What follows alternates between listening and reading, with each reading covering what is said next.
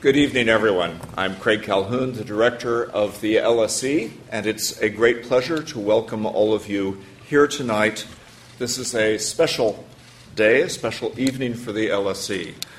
We not only have the Amartya Sen Lecture, but also the first address, I'm startled to say, by a managing director of the International Monetary Fund to the school. We should have done this more often because having the director of the International Monetary Fund not only brings great wisdom about world affairs, but sunshine and beautiful weather. Thank you. This is the third of the Amartya Sen Lectures. The first was by Joseph Stiglitz, the second by James Wolfenson.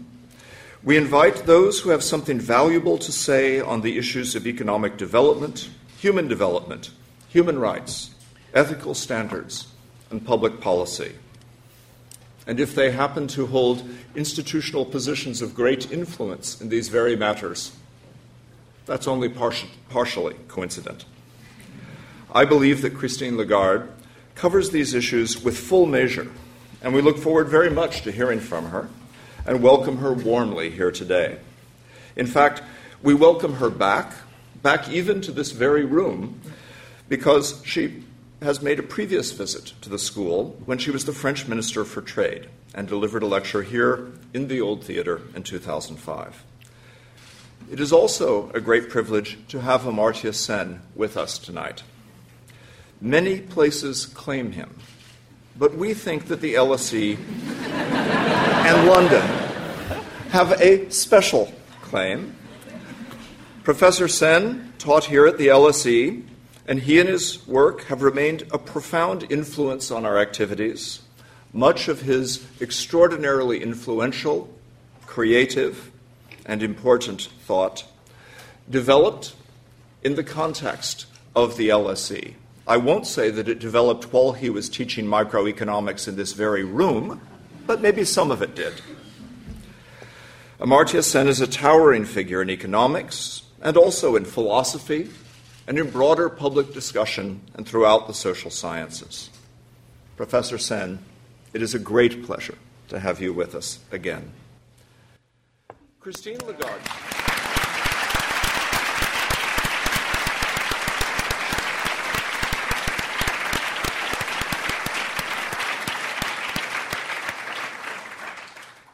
Step on my applause. Christine Lagarde has had at least 3 careers, perhaps 4 if you count representing France in synchronized swimming. That's right. She was an outstanding lawyer with a quarter of a century at a large international law firm, Baker McKenzie, becoming the first female chairman of that company in 1999. This may bear on empowerment.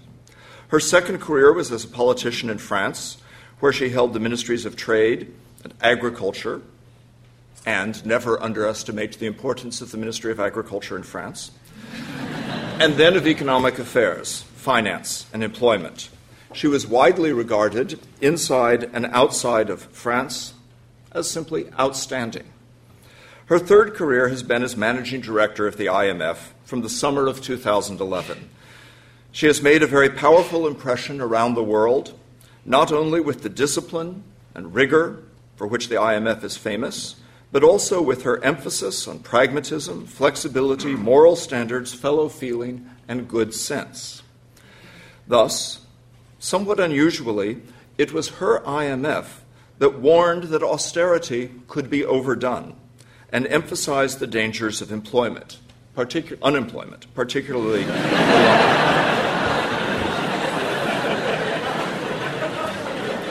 Do you have a policy on the dangers of employment? She has previously expressed concerns about rising income inequality, its difficulties in its own right, and the risks it might bring. She has spoken out recently on the importance of overcoming poverty in the developing world, particularly in Africa, from which she has just come. She has also emphasized the importance of fostering capabilities in people, particularly for women, and building the capacity of institutions to deliver for the public good. She has been a strong internationalist at a time when the world needs still more of that spirit. It is a great privilege for us all to have her here today, and a great honor for the LSE. Madame Lagarde, we welcome you warmly to the LSE.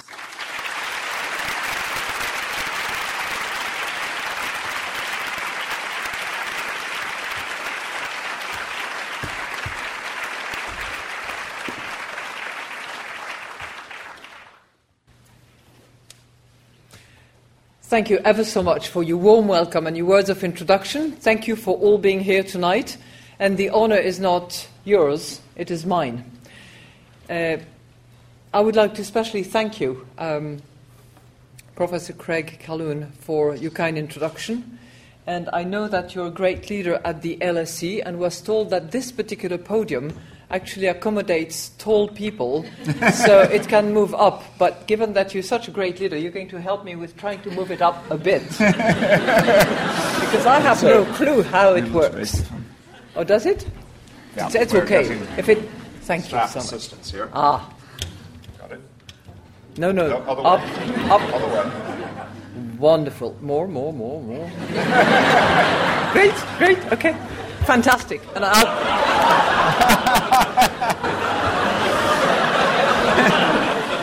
I will move it down a bit so we can see each other. Back down. Okay?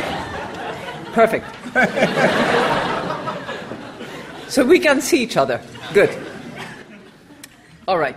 No, I'm absolutely delighted to be back with you. As you said, I was here a few years ago when I was predominantly focusing on trade issues and trying to remove as many barriers as possible in order to encourage trade. And we did not succeed very much, but I was delighted to see that Bali was an improvement from where we had left it, which was not a great success. So delighted to be back at the London School of Economics, that very prestigious school, one of the world's most prestigious universities, with alumni including 34 world leaders and 16 Nobel Prize winners.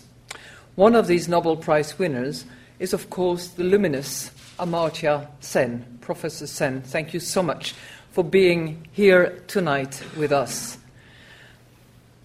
I believe that there are few economists who can actually match your reach, from the complex mathematics of social choice to the lofty speculation of moral philosophy, combining deep theoretical rigor with the heartfelt concern for the poor and the marginalized.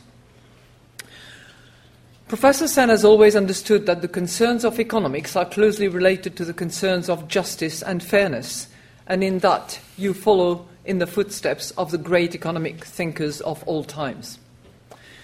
Today, especially in the wake of the global crisis, members of the profession are asking the kinds of questions that you have spent your whole life pondering. Yours was a prophetic voice, and you can rightfully be called the conscience of economics. Now, tonight, the topic that I would like to address is at the intersection of justice and economics. It's the issue of empowerment. Empowerment is about economic opportunity, the ability to freely choose one's own path in life in accordance with one's distinctive talents and abilities. It's about cutting away obstacles to true human flourishing. And you will appreciate that in addressing this topic, I indeed speak here as Managing Director of the IMF. And I want to address this topic from three distinct layers of empowerment. First, I would like to talk about the empowerment of the individual and what that means for economic policies in particular.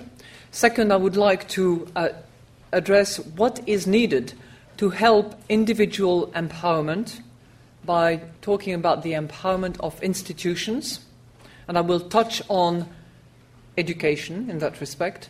And third, I would like to talk about what is needed in turn to help national economies and their institutions to flourish, and I will address the empowerment of multilateralism. So let me begin with individual empowerment. Now, There are multiple obstacles to individual empowerment, and I could talk about any of those, but I would like to focus on two obstacles to empowerment. One is the obstacle based on income disparities and rising so, and obstacles based on gender disparities. So starting with income disparities. Across the board, the gap between the haves and the have-nots has risen substantially in recent years. In many countries, the wealthy are taking home a greater share of the rewards today than at any time in the post-war era. So we might have avoided the second Great Depression, and that is good, but we have not avoided a second Gilded Age. And while regions like Latin America and Sub-Saharan Africa are making great economic progress, I will touch on that later, the momentum is still being held back by the stumbling block of rising inequality. You could argue about that on Latin America, but I still maintain. Now, I think that I know what Professor Sen would say about this. He would argue that we should look beyond inequality, and we should worry about what is at the roots of those inequality. And we should worry about a wider set of disparities, such as health, such as education, such as unemployment, such as social exclusion. And that's an extremely important point. Indeed, Professor Sen's contribution here is truly groundbreaking. For some decades now, he has developed an approach to inequality that is based less on income and more on capability. This approach judges people's advantage by their capability to do the things that they value. It's about opportunity, about giving a person the means to live well, to achieve their potential. Yet I would argue that there is an intimate connection between the modern incarnation of inequality and these broader notions of opportunity. In more unequal societies, too many people lack the basic tools to get ahead. Decent nutrition, healthcare, education, skills, access to credit. This can create a vicious cycle whereby economic insecurity causes people to invest too little in skills and education. As the Bank of England's Andrew Holden put it, being poor taxes the mind every bit as much as the wallet. In more unequal societies, we also find lower levels of contentment and less mobility across generations. The end result is that excessive inequality can hinder individual empowerment, and not surprisingly, it also hinders sustainable economic growth. This is certainly something that we have found at recent IMF research that we have conducted recently. And this is why I believe that policies to tame excessive income inequality can be win-win if they are carefully chosen and well calibrated.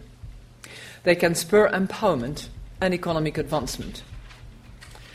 Think of policies like boosting spending on health, on education, active labour market policies, and in-work benefits.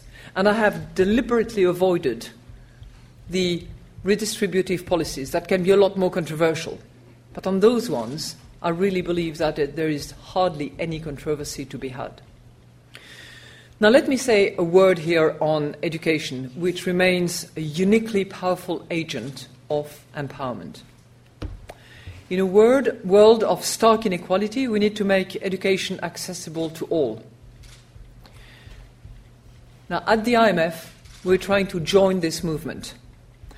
In conjunction with a not-for-profit partner, which brings quite a few universities together, actually, we have developed an online learning program for government officials and have now opened it up to the general public too. Now, why do we do that and why is it important? Because a lot of the training and technical assistance that we provide is actually quite costly to governments. They have to send their officials, they have to pay for their return trips, they have to finance their absence as well. whereas the online system that we've put together becomes a lot more accessible, a lot cheaper, and a lot more widely open to those who are prepared to put the effort in. And I have to say that the rewards that we are getting in terms of completion of courses is actually mind-boggling.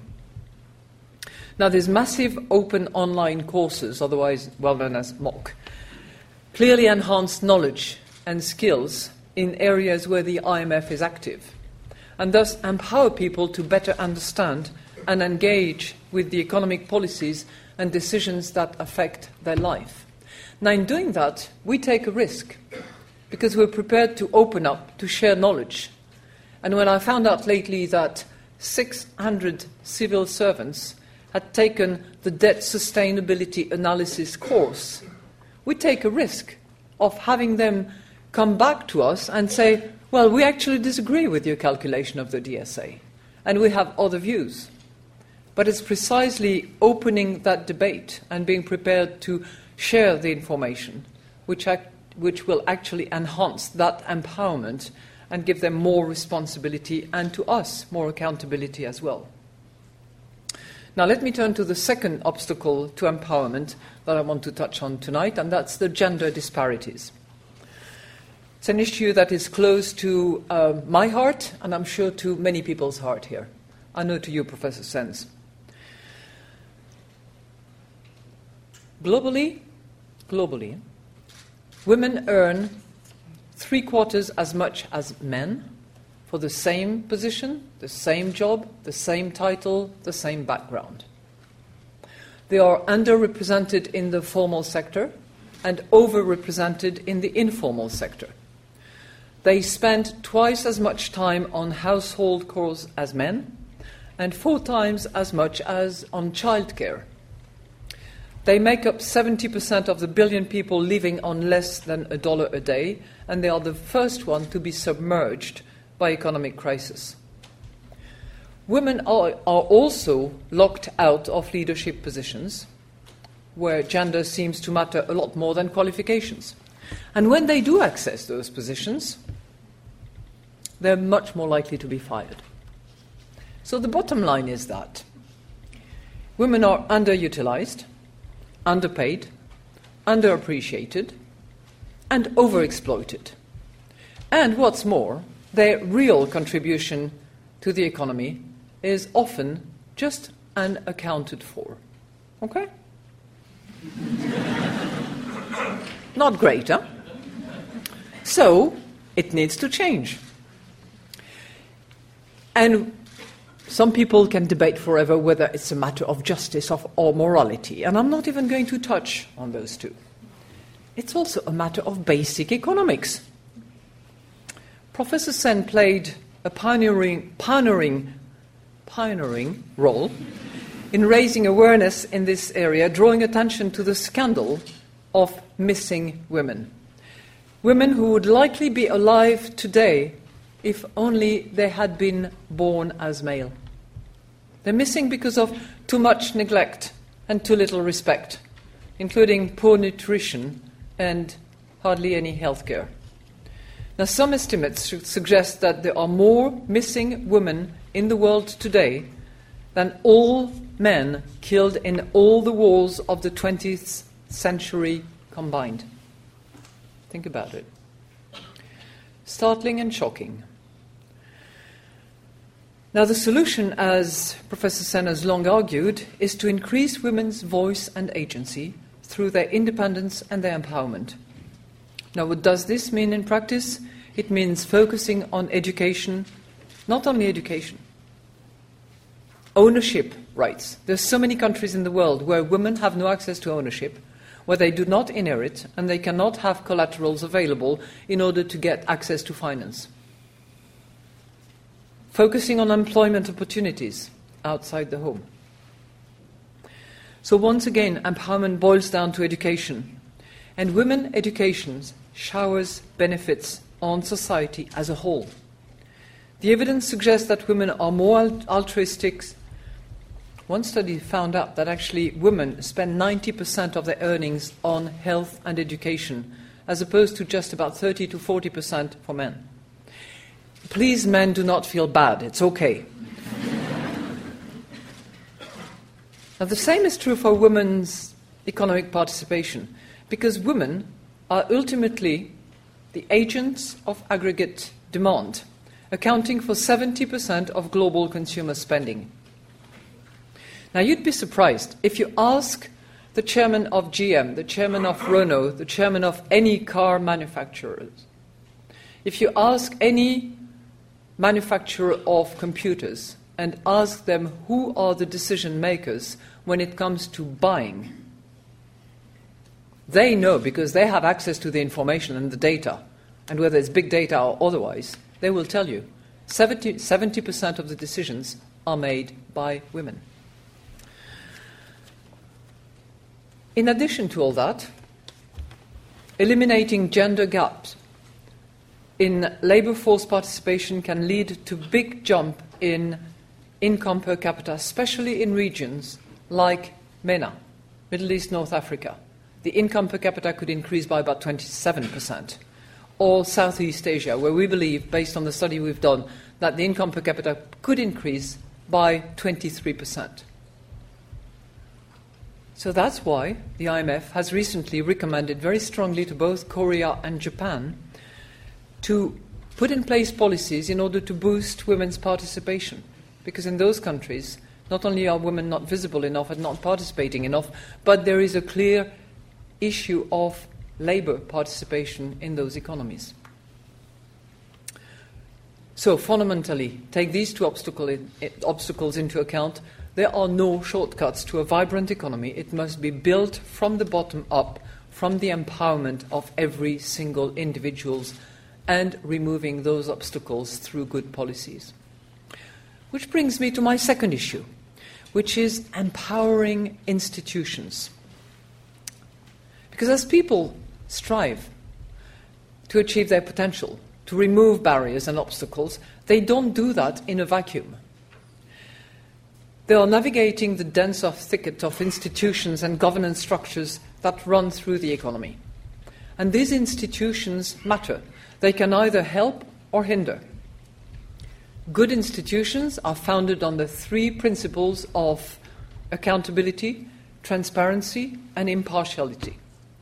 They facilitate empowerment by letting success depend on competence rather than connection, on participation rather than patronage, by offering an open hand rather than a closed fist. Now, this evening I would like to just refer to a narrow subset of institutions, the ones that contribute directly to economic well-being by providing strong frameworks for fiscal policy, monetary policy, and financial sector oversight. This is the realm of the IMF. That's our core business, if you will. Without good institutions in these areas, without capable people behind them, policies will be ineffective and avenues for empowerment will be blocked. To use Professor Sen's language, if we want better capability, we also need better capacity. So let me talk a little bit about my shop in that respect, the IMF. What do we do in terms of capacity? You probably have heard that the mandate of the IMF is for global economic and financial stability. What maybe you don't know is that the fastest growing part of our business is actually capacity building, providing technical assistance and training to our member states by helping countries design, build and strengthen their institutions. Through that technical assistance and training, we act as a global conduit for the sharing of knowledge and know-how. So we help countries just help themselves. What does that mean in terms of commitment? We devote a quarter of our budget to capacity building. And since 2008, in other words, during the financial crisis, we have provided training to most of our 188 members and technical assistance to 90% of them. Low-income countries and middle-income countries receive 2/3 of our technical assistance and half of our training. Our special focus is on the building blocks of macroeconomic stability, areas like improving the tax systems, better management of public funds, strengthening the financial sector oversight, and enhancing the quality of economic statistics. We're not the only one doing it. Our sister institution across the street, the World Bank, is also doing it, other institutions as well. And it is generous donor funding that actually helps us go even beyond this quarter of our budget that I have mentioned. But rather than talking in general terms that are a little bit, esoteric at this time of the day on a Friday afternoon, I'm going to give you a few country examples of the work that we're doing in that respect. Let me begin with Myanmar. How many of you have been to Myanmar? Phew, that's pretty big. Who is from Myanmar? Not yet. Well, Myanmar is our third largest recipient of technical assistance. And Myanmar, for those who have visited it, is really awakening from 50 years of isolation and decades of drift and insularity where learning was very limited, universities were neutered, and travel was restricted. So until recently, the economy was very poorly integrated into the wider world. As an example, the central bank was part of the Ministry of Finance. It's great for an independent central bank. The budget process was antiquated, and the keeping of data was done manually. Now, together with other donors, we joined hands with Myanmar and helped the country take those crucial steps, setting up a truly independent central bank, removing exchange restrictions, and establishing a functioning foreign exchange market.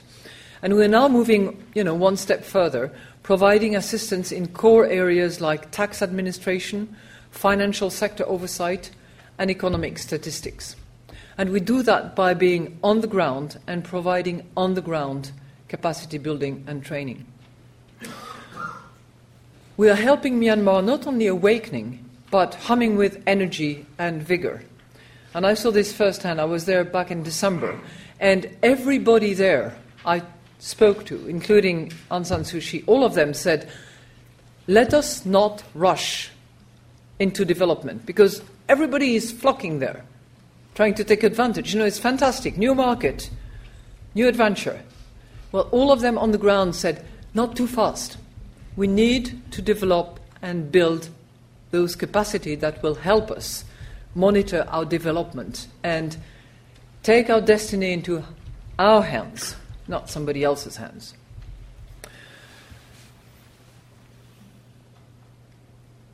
We're working in that country in the field of helping them collecting tax. That's not very well known about the IMF. People think about, programs. No, we're also helping them to raise money for essential services that they need so badly in health, in education, in infrastructure. And they know that they need to build a strong financial sector so that people can be empowered and have access to credit, including women in the rural areas.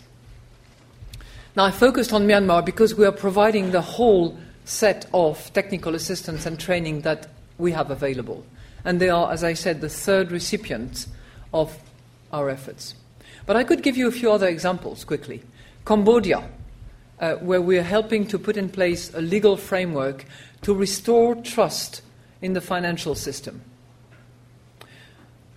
One of the many, sometimes horrible legacies of the Khmer Rouge terror was the complete breakdown of the banking system. So Cambodian people did not put money in the bank. They put money under their mattress when they could keep it. 10 years ago, there was hardly any bank in Cambodia. Now they're commonplace, and they're being used. We can look at Kosovo, which not so long ago gained its independence and emerged from conflict. And in a short period of time, it also made remarkable progress in building the foundation of a modern market economy. With hands-on technical assistance from us and training, Kosovo created a brand central bank from scratch. And now, from receiving technical assistance from us, they're now participating in helping others build central banks with the nuts and bolts of monetary policy as well. I could mention Peru as one of the world's fastest growing economy. Peru was losing pretty much a fifth of its to-be-collected tax revenue because of tax avoidance and various schemes. Well, with our assistance, it has now strengthened tax collections and the management of public finance. And what does that mean? It means that they can spend more money on juntos, which is that social program, which is a conditional cash transfer program that makes sure that poor children get access to healthcare and education, and which are the conditions for the parents to actually access the cash transfers. I could mention the Arab countries in transition, which are in very serious need of empowered institutions. I remind you, empowered institutions, to me, mean accountability, transparency, and non-discrimination. And they need a lot of help. Tax policies, financial sector reform, monetary policy, capital markets, statistics, you just name it. And we are doing that on the ground. And let me give you as a final example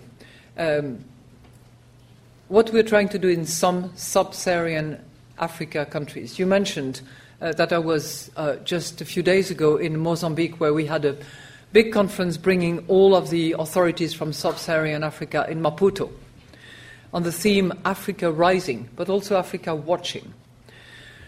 Many African countries are blessed with a bounty of natural resources. But as those working on such issues, the management of natural resources is absolutely vital. And natural resources can either be a blessing if they're well managed, or a curse if they're wasted. This was the key theme of the conference, actually, and we are providing technical assistance to countries like Kenya, Mozambique, Tanzania, and much of our hands-on delivery of services is provided by our technical training centers on the ground in Africa. We have one in Gabon, one in Ghana, one in Tanzania, one in Côte d'Ivoire, and one in Mauritius, in order to cover as much of sub-Saharan Africa as we can. So this is just to give you a flavor of what we do on the ground to actually help providing, building, developing, and securing empowered institutions in that field of the fiscal framework and financial institutions that are referred to. But as the global economy becomes ever more intricate and interconnected, institutions too, and the people behind, will need to keep up with these changes. So we need to continuously help empowering those institutions across the entire spectrum of our membership. Which brings me to my third area this evening, the empowerment of multilateralism. In a very basic way, today's challenges are increasingly global challenges. The institutions that I've referred to in my previous discussion were predominantly national institutions. But the global challenges that we are facing will not only be dealt with by national institutions. And I know that this vision resonates probably at the LSE, which truly has a global reach and which you represent with a lot of globality about your group, I have to say, from my vantage point. We live in a world that is simultaneously coming together and drifting further apart. What do I mean by that? Coming together due to the dense and intricate web of interconnections that run through our global economy. Whether you look at trade, whether you look at finance, whether you look at technology, whether you look at communication, it's brought together. Coming apart as well, due to the increasing diffusion of power across the world towards more diverse geographical regions, more diverse global stakeholders, with the development of this disenfranchisement from the global reach and approach, and from this sometimes tribal attitude that people have about those issues. And if we're not careful, this tension between integration and fragmentation could lead to indecision, impasse, and insecurity. And it is certainly made more difficult in times of crisis, wherever you look. At the same time, as I said, the global economy is facing huge threats to sustainability. Threats that affect us all, that happily ignore barriers, borders, walls. Think about the huge demographic shifts, the perils of climate change, the strains of rising inequality, the development of fragile states, sometimes at our borders. Problems of that magnitude cannot be solved by homegrown solutions or provincial mindsets. They require a sense of common purpose and common citizenship. They require a reinvigorated sense of multilateralism. Now, once again, Professor Sen has a lot to say about this.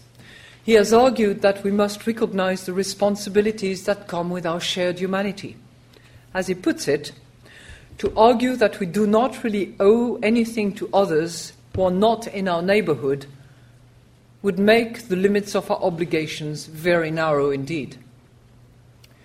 And this is the peril of our modern economy. If we hunker down behind closed doors, if we build walls, if we erect barriers and borders, we only build obstacles to opportunity, obstacles to empowerment. In other words, if enhancing capability means enhancing capacity, it also requires enhancing cooperation. As Charles Dickens once said, the men who learn endurance are they who call the whole world brother. Now, this is another area where I believe that the IMF can play a crucial role. And indeed, we have been playing that crucial role for the last 70 years, as a fruit of that visionary post-war multilateral moment when nations put the global good above their narrow interests, taking the bet that the blessings of cooperation would disperse far and wide. This is a bet that has always paid off. I've talked already about the role that the IMF can play in helping countries build capacity. It also plays a key role as a global convener of cooperation, bringing together 188 countries to share knowledge, to collaborate towards common ends, to lend a helping hand to one another in times of needs. That's very much part of our mission as well. There are lots of rumblings and thinking and plotting about new collaborative ways, new tools, new instruments. Well, I would contend that the instruments of collaboration developed during those formative years have stood the test of time quite well. They should be preserved and protected. That requires bringing institutions like the IMF up to date, better representatives of the evolution of society, of the different role played by economic powers around the world. We're working on that, but it is not yet mission accomplished. We also need to go further towards what I have called the new multilateralism of the 21st century.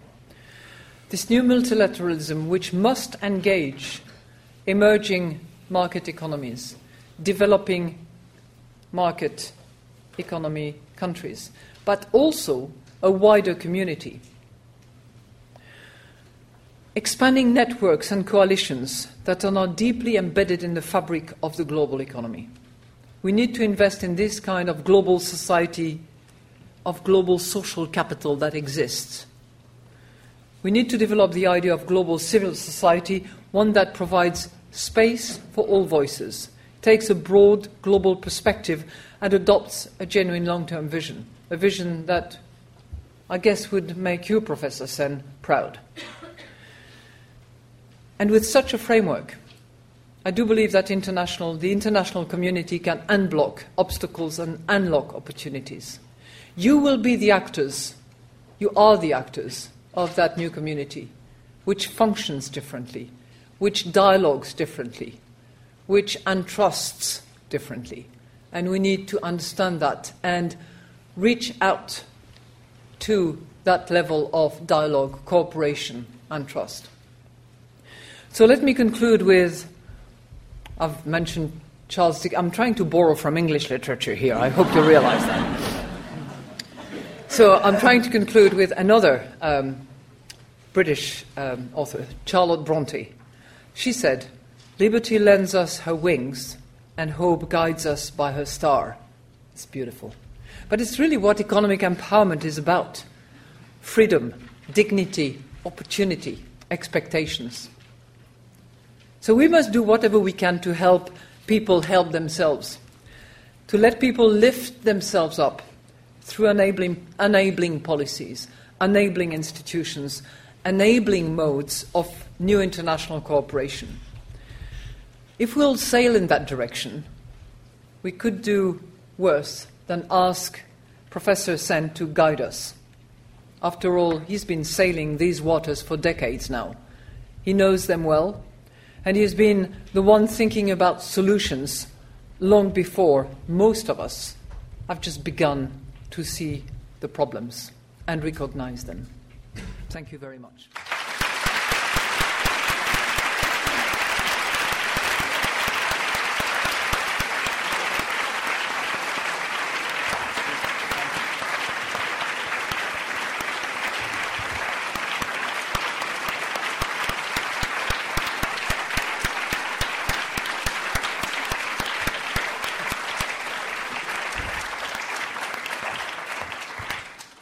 Your applause makes clear that you join me in recognizing both a great speech and a great global leader.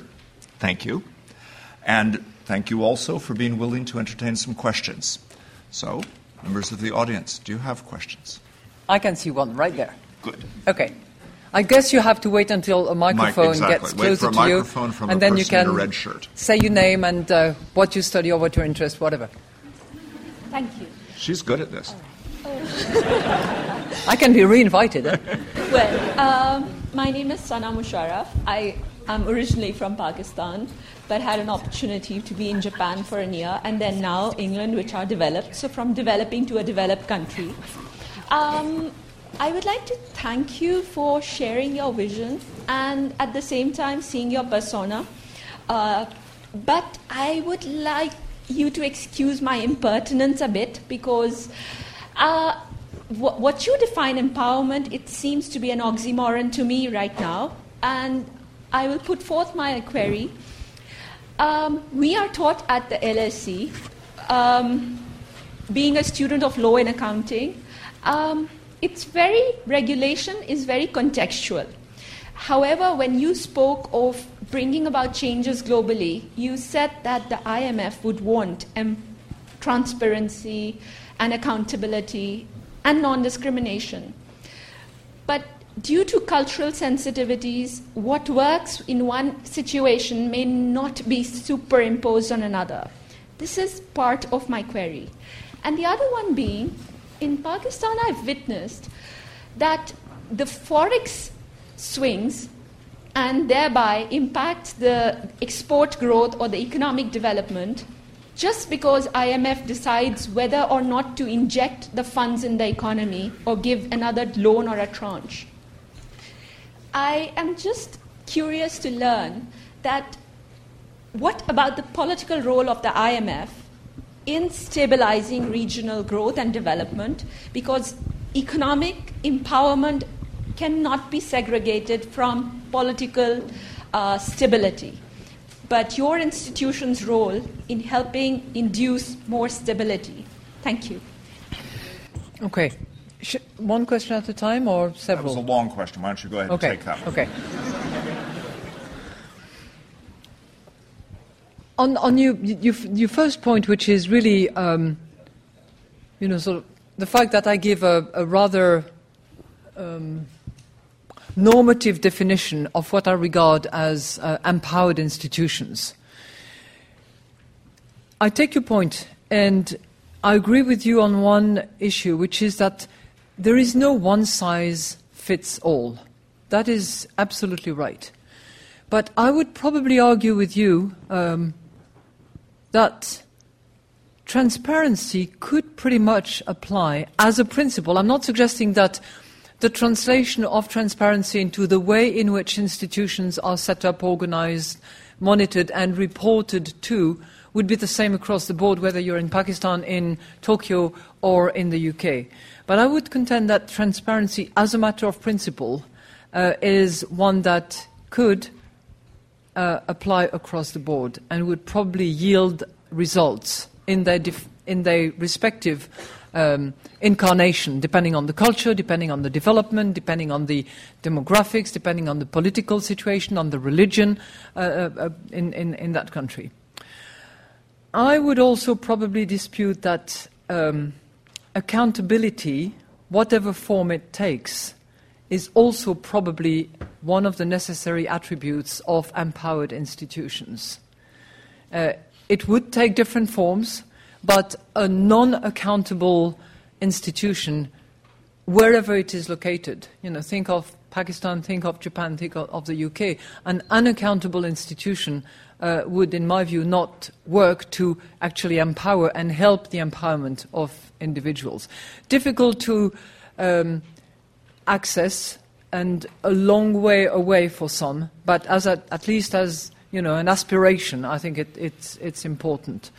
Non-discrimination, I agree that at different stages of development, it's more an aspiration than a fact and a principle that is applied. I completely agree with you. And I'm the first one to recognize that the one-size-fits-all simply is off.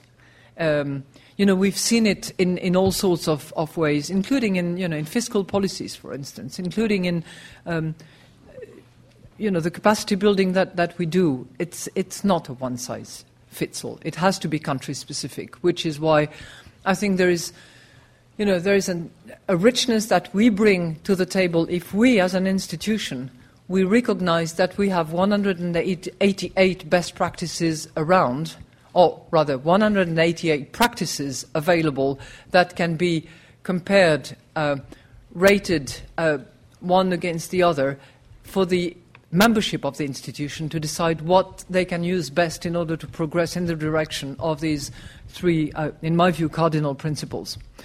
Now, political stability. The intersection of the economic support, the fiscal and monetary recommendations that we often discuss with governments, particularly in the scope of a program, clearly, how would I put it, has not necessarily political stability, but political ownership as a prerequisite. There are a few examples that I will not mention specifically, but of countries that have had the need of IMF support, but where the political team empowered at that particular time was not willing to take ownership of the decisions to be made, was not prepared to entertain the relationship and be open and public about it. I'm talking about the relationship with the IMF. Well, in those situations, we said, terribly sorry, but we are not in that relationship. Because for us, for the reforms, for the policy mix recommendations that we give to be successful will require political ownership. Because, it's not, the IMF decides that or the IMF prescribes that. It's a government, a country, that takes ownership of its future and after having discussed and debated the pertinence of our recommendations and sometimes modified them in agreement with us, will then drive the bus and conduct the reform. Shall we do a man, a woman, a man, a woman? Why don't you take one of each? Okay. All right, you go. And then Madam there. So this gentleman right in the middle. Sometimes I say that, one man, one woman. Boy, it's really hard because there's so few women. The round of questions is short. But here, no. I'll stick to being a man for now. Konstantin Gontikas from Greece, one of your livelier clients over the last few years. You make a very compelling case for multilateralism, and yet, just taking the example of the last 2 weeks, I mean, Europe's voters on the ground, across the board, seem to have made it a matter of honor to reject multilateralism. Can you please comment on two things? One, the increasing disconnect between the sentiment on the ground of those voters and the leadership of the multilateral institution that you've just alluded to. And secondly, the danger going forward that national leaders are going to be elected for their ability to punish or disempower some of these multilateral institutions that you've been referring to, and the effect of that. I mean, I don't know if I'm being a bit too harsh, but that seems to be the way it's heading. I'm going to pass the microphone back 2 rows. Is that correct? Yes. Yeah. Thank you. Would you like another question now? Or? Yeah. Go ahead. Vivina Berla, I'm part of the governance of the LSE as well as during my day job, private equity investing in developing countries for growth. And my question actually is, I wonder whether you can comment on the relative I suppose, efficacy of grant aid technical assistance versus investment approach in these countries and these economies. Another one we take? Gentleman there. Yeah. Thank you. Yeah, I'm from China. I'm now doing Master of Law degree in LSE. As you mentioned, many examples you mentioned is basically some very small country, I think, because I didn't know what it is before. But I'm thinking, I agree that many current issues in international today could only be solved in a global framework. But the question is, I just mentioned there's a political issue, and for example, in China. I think the relationship between China and IMF is not very friendly. No, don't you? Is it? No, that's because, no. I'm really sorry about that. That's because, from what I know, just an example from Greek, IMF greatly intervention in its economic. And it's okay. We can hear you. So what I mean is that I think for many big emerging countries, especially in China or India or Brazil, their participation in a Western world world. I know exactly what you're talking about. Yeah. If your lectures in China, I think that would be more helpful for your empowerment objective. IMF, what IMF could do with those countries. Yeah. Thank you. Yeah. Got it. You're asking a very difficult and deep question for which I'm not sure that I have the answer, and I'm not sure that any of us has the answer. And it's not for me in my capacity to analyze the why and the depth of the meeting that was sent a couple of weeks ago on the occasion of the European elections. I have my own private view about it, but it's not for me to share them. But the point I made about this sort of new multilateralism is also addressing that. And I'm not suggesting that I have or that we have all the answers. But certainly what I see is that when we reach out, as we do to non-governmental organizations, to civil society, when we communicate on a different plateau using completely different media, social media in particular, we reach out to a much broader audience, and one that has a different appetite, that has different demands, and which expectations is of a different kind. And I think that we need to collectively invent and reinvent a new, I don't like the word paradigm because it's overused and inflated, but this new dialogue, new way of representing, which clearly is either running out of shelf life or has not been put to good use recently. But I don't think that we should read any of what has happened as a condemnation of multilateralism. Equally, I think that some of those big multilateral issues, Nick Stern is with us and he's dealing with climate change together with a lot of goodwill people, and the IMF is participating in that initiative as well, that will see fruit on September the 16th in New York. You see, climate change is a matter that needs to be addressed at the global level, but it can and should also be addressed at the national and at the individual level. And we will soon be publishing a book which will be about price setting. Do we set the right price? And it's a really fascinating study of how by setting the right price, you can actually have a very serious impact on your environment at the national level. So you don't necessarily have to wait until the UNCCC process reaches completion and, generates into a huge fund or objectives that will be adhered to or sanctions that will be applied. Things can move also at the national and at the individual levels. And it's the combination of those efforts that can actually, aggregated, produce enough of a momentum that will push global solutions. If everything works in parallel, that's even better. But assume for a moment that that global process takes more time, it's just harder, and that the voices of Nick and a few others are not loud enough, which I'm sure they will be, but assume that they were not. It will still be necessary, and it can be done at the national, at the individual level.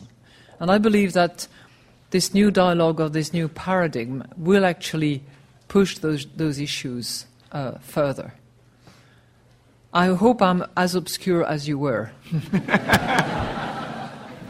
Christine? But I think we've connected. Shall we invite Amartya to the stage? Oh, yes, absolutely. I think we should invite Amartya Sen to the stage. He's figured so much in this conversation. Amartya? Good.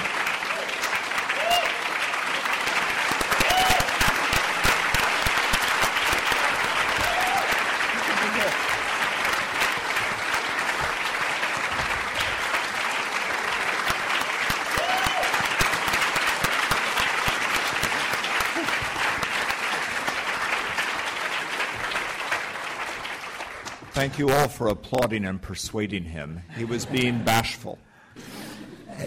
I must say I was so much enjoying the obituarial quality of the meeting. And you can only improve it. A great sense of having an afterlife and listening to a talk when you were being especially kind. If I came up, and mainly to say how grateful I am, how appreciative. It was a brilliant lecture, of course. That's not a surprise. I've been a great admirer of Christine for a very long time, and had the opportunity of seeing her regularly when some of us, including Nick here, were trying to work for the Sarkozy appointed commission, you might remember.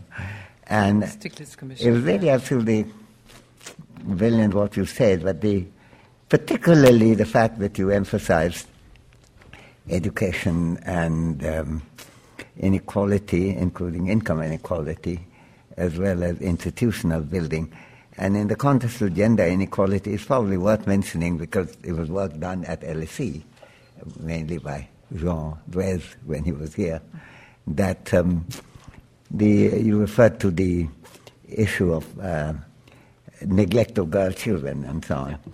The two factors that make a big difference to the treatment of girls, discrimination against girls going down and disappearing, in fact, women's literacy, one, women's gainful employment is another.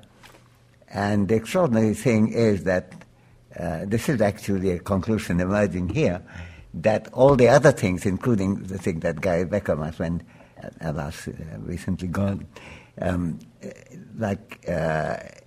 its impact on the impact of these two factors on fertility is much higher than the factor that people like Gary Becker in their population theory emphasize. In fact, there was no factor other than women's education and women's gainful employment which is significantly related to fertility, as well as non-neglect of children generally and non-neglect of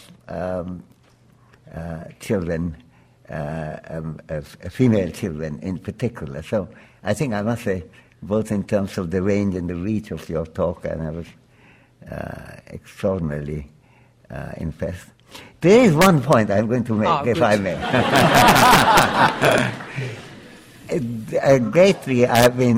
I grew up in Burma as a child. From ages 3 to 6.5 I was there. All my earliest memories are of Burma. So much so I don't even call it Myanmar. No. Yeah. That in terms of what the IMF and what under your leadership is doing is absolutely fabulous. I've been a great supporter of Aung San Suu Kyi and so on. And yet there is a question in today's Burma, and that relates to the theme of your talk. It's an inequality question. Namely, there's a whole group of people called Rohingyas who do not get the education, the attention that they should get. And the story that they somehow moved into Burma is not true. I mean, that had been part of British undefined Indian empire. And when the border was drawn, that bit fell on the Burmese side. It's not so much that the Rohingyas moved to Burma, but that Burma moved to the Rohingyas. And that's the story. And I think this is the story in which the military has to come around. And I think, second to none in my admiration for Suu Kyi, I think she has to break her silence. People has to speak up on that. And IMF could be a very important factor in that. And this is not a point of criticism, but a suggestion that I think we have to think about, because it could, and IMF is almost uniquely powerful in making a difference there. So I have done at least one one critical, not critical of your talk, but critical in terms of how the world is going in that respect. So I just wanted to mention that, but I'm very, very, very grateful. Thank you. You know,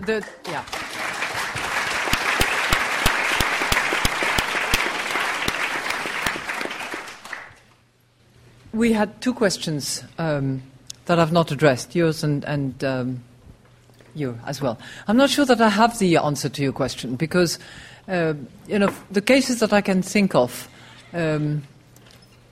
we have witnessed and we were told by local authorities that they were happier doing capacity building first before investment would come in.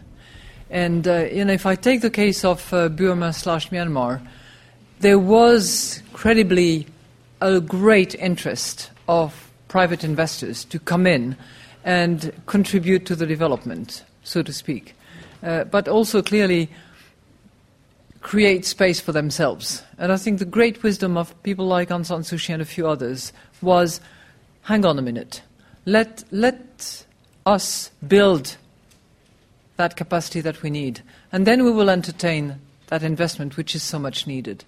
So what I've seen, what I've heard in various countries is more, both are needed, but one step at a time and in the right sequence.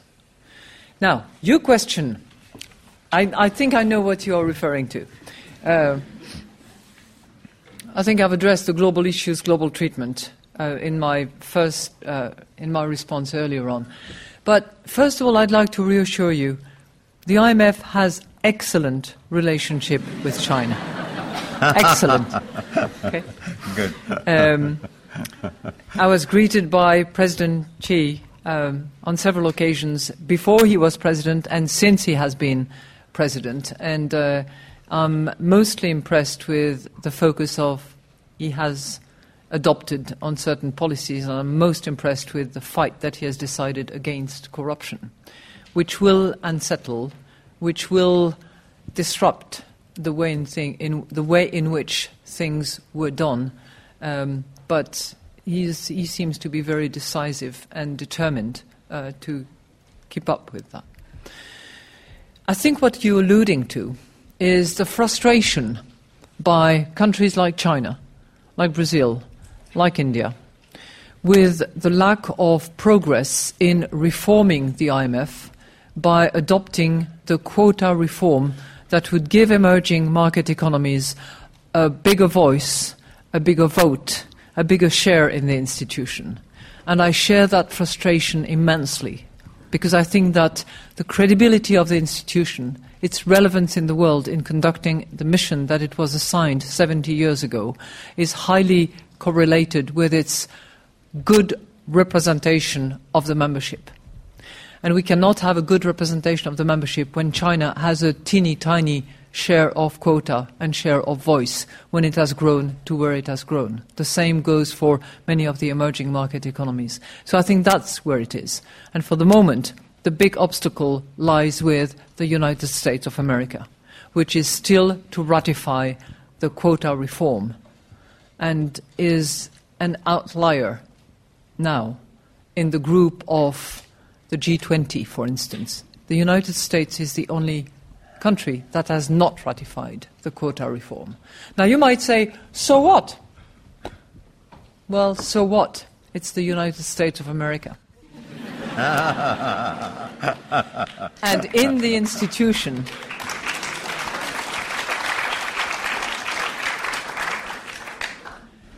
it has a veto right. And the ratification and the implementation of the quota reform is subject to a qualified majority of 85%. And the veto right is enjoyed by somebody who has over 15%, and the United States has 17%. So I'm stuck. I hope it comes. As I said, mission not accomplished yet. Okay, there you go.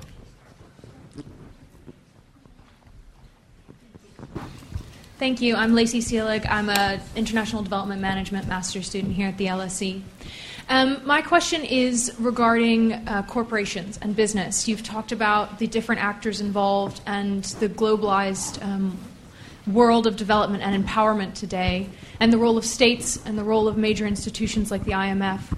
But I'm wondering specifically about this fairly new emergence of corporate giving and corporate social responsibility with major multinational corporations, and how we as development practitioners can utilize that intention to really create positive change.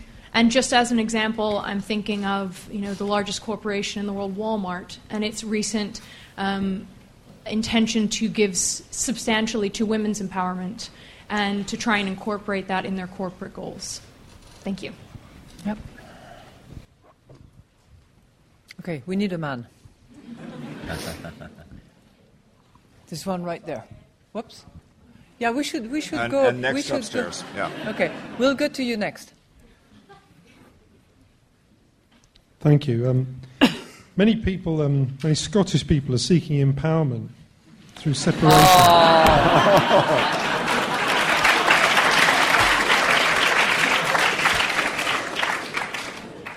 I was told the last row was that of journalists, so you must be one.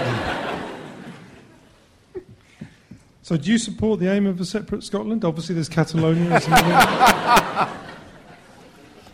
Thank you for your question. Could you tell us some of the impact that you think there might be? You go.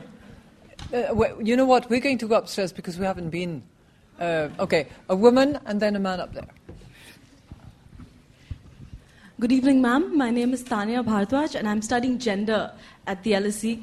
How would you respond to the post-colonial criticisms of institutions like the IMF and the World Bank, and how they're accused of being agents of modern-day imperialism? And not only are they geographically located in the global north, but they usually uphold Western hegemonic notions of empowerment and progress. How do you respond to a question or accusations like that. Did you say Western empowerment concept? Western hegemonic notions of progress, modernity, empowerment.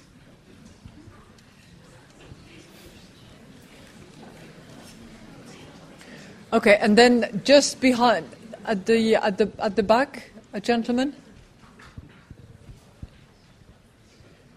You have to decide, but you have to decide between the two. You are empowered to choose who gets the mic. Hi, my name's Alex. I'm from Poland, studying international development at the LSE. I just wanted to build on your response about the quotas. Do you think it's appropriate for one state to have a veto power in the IMF? Okay. All right. Corporate social responsibility, inclusive capitalism, all of that. One might be suspicious about the overall purpose. Is it a pretext? Is it an excuse to actually pursue the actual shareholders' interest? Even if it was, make full use of it. That's what I would say. And when I hear Goldman Sachs, for instance, decide that it's going to go for the 1,000 women entrepreneurs to help them and support them, I say, fine, go with it. Now, does it mean that we bless and support and agree with everything else that is being done by any of these large corporate accounts? No.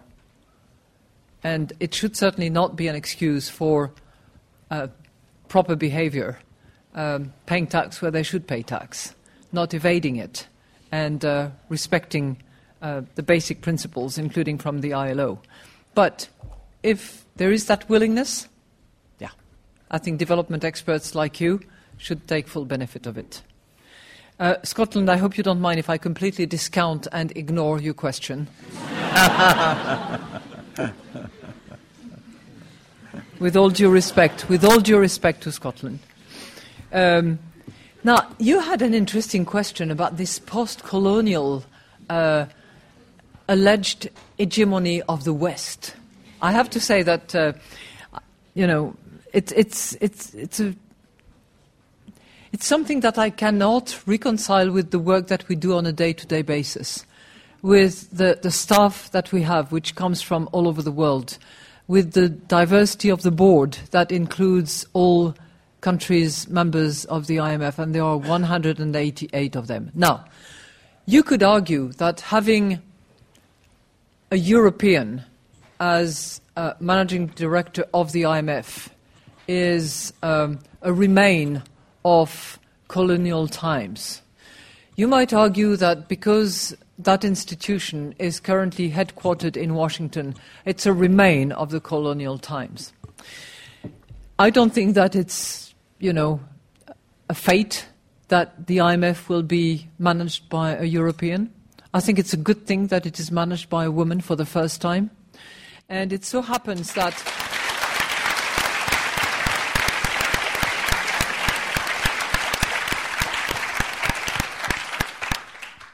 But it so happens that in their wisdom, the founding fathers of the IMF, and there were only about 44 of them at the time, decided that the institution would be headquartered in the country which had the biggest share of the quota, which shipped in the biggest amount and contributed most.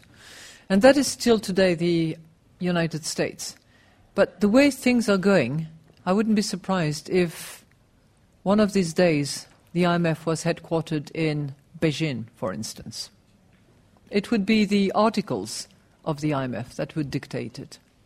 But what I can assure you of is that, in terms of hiring, in terms of voices, in terms of respect, we are a truly multilateral institution, open to all the winds of different cultures, different educations, and the range of schools from which we recruit is expanding significantly, and I hope will continue to expand. We do recruit from the LSE, by the way, quite a bit.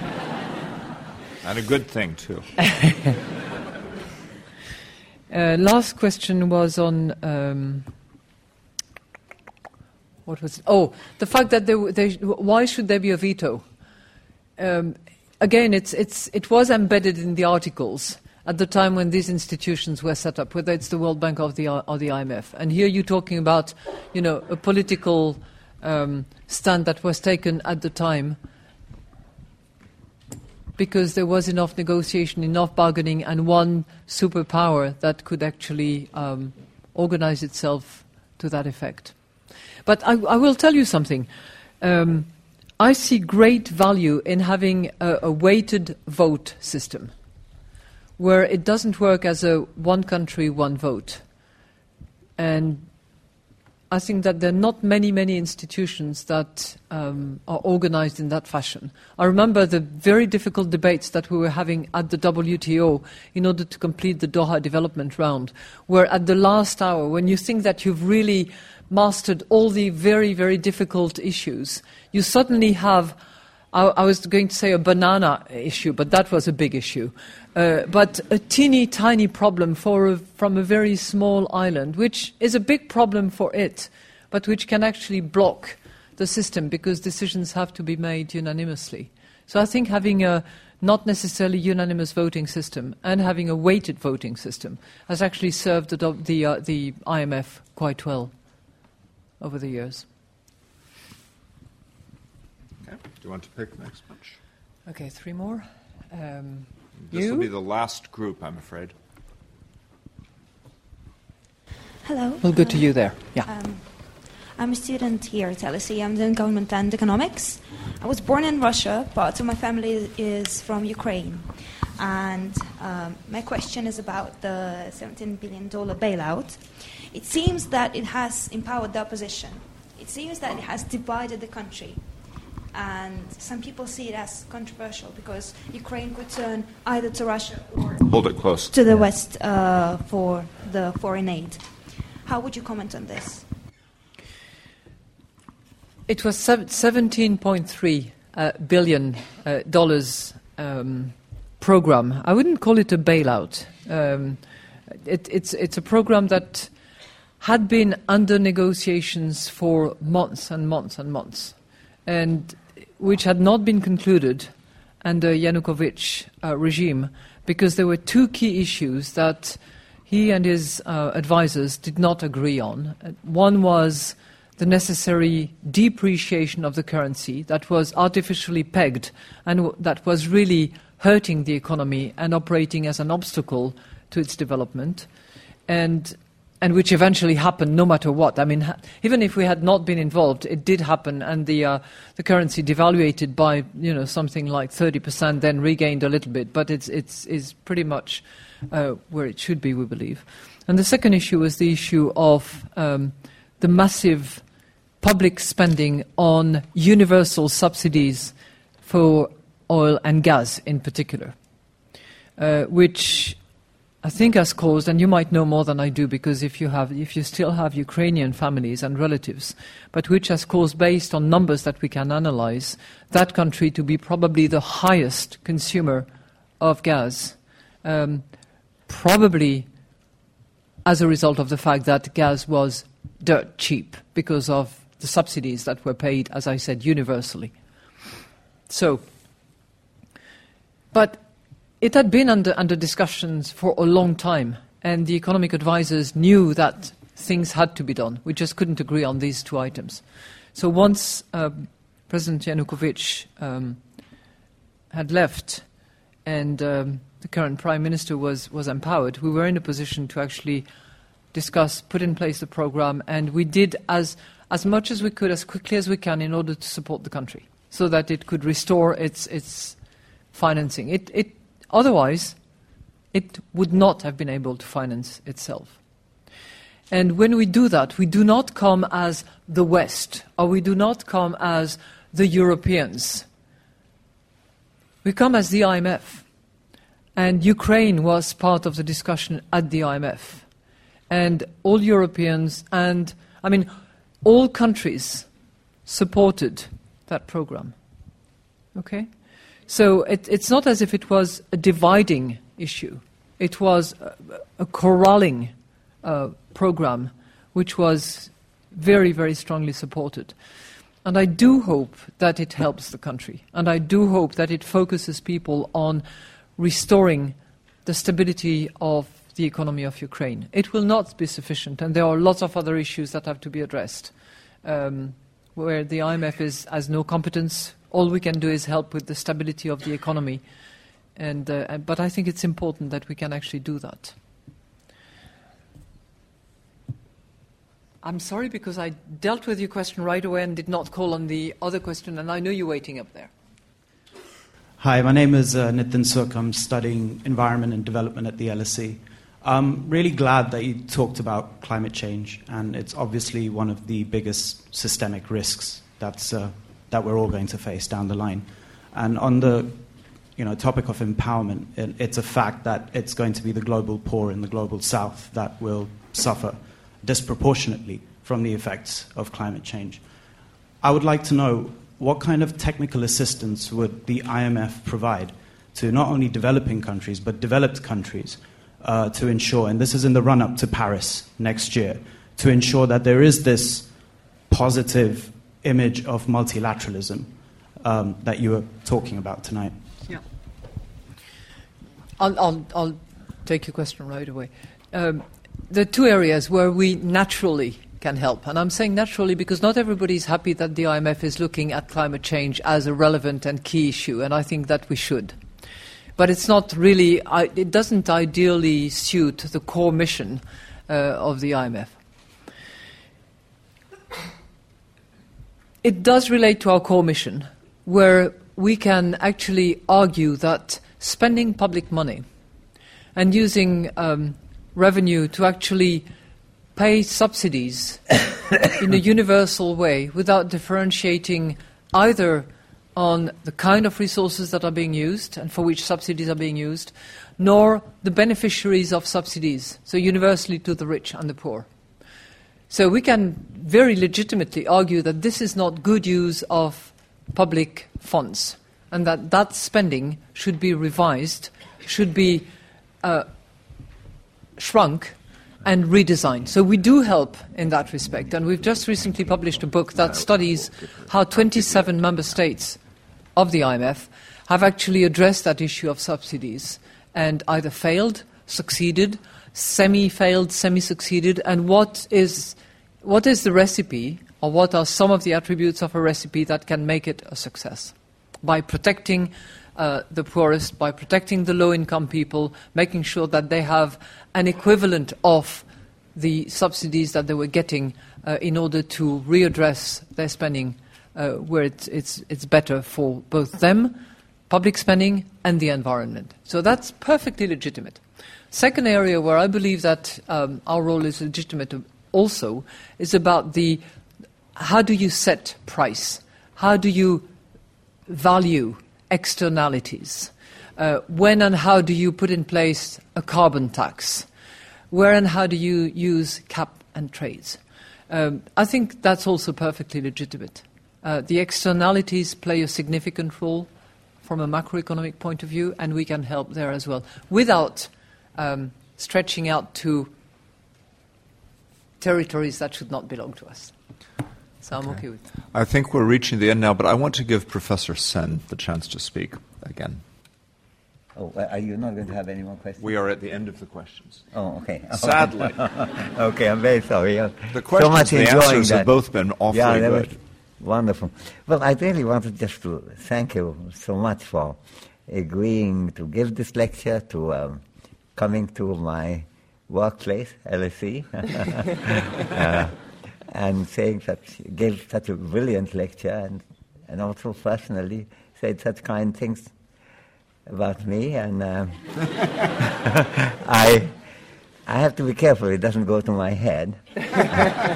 Sometimes I get reminded, one occasion actually about 15 years ago, I was walking home from the other Boeing conference, going back to the hotel. It was in Hanover in Germany. So I was standing at a traffic light, which was red, but absolutely no car in sight in any direction. There was another gentleman standing there. After a little while, I decided to cross. I thought this is really silly. So I crossed, and when the light turned green, this gentleman caught up with me. And he said, Professor Amartya Sen, here in Germany you have to wait until the light turns green. So I felt very flattered that he knew me, so I said, I spoke to him, I hope affably, and saying, where did we meet before? To which he said, we've never met, I have no idea who you are, but you're wearing your conference badge.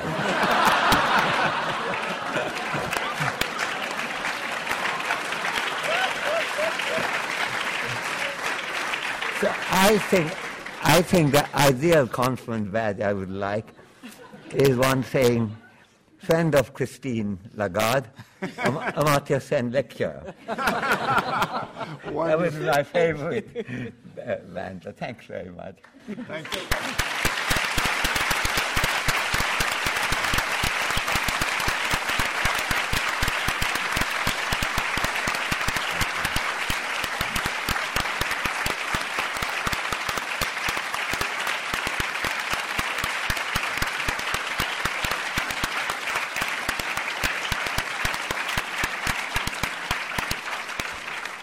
May I ask the audience to remain seated so that Professor Sen and Madame Lagarde are able to leave? Okay.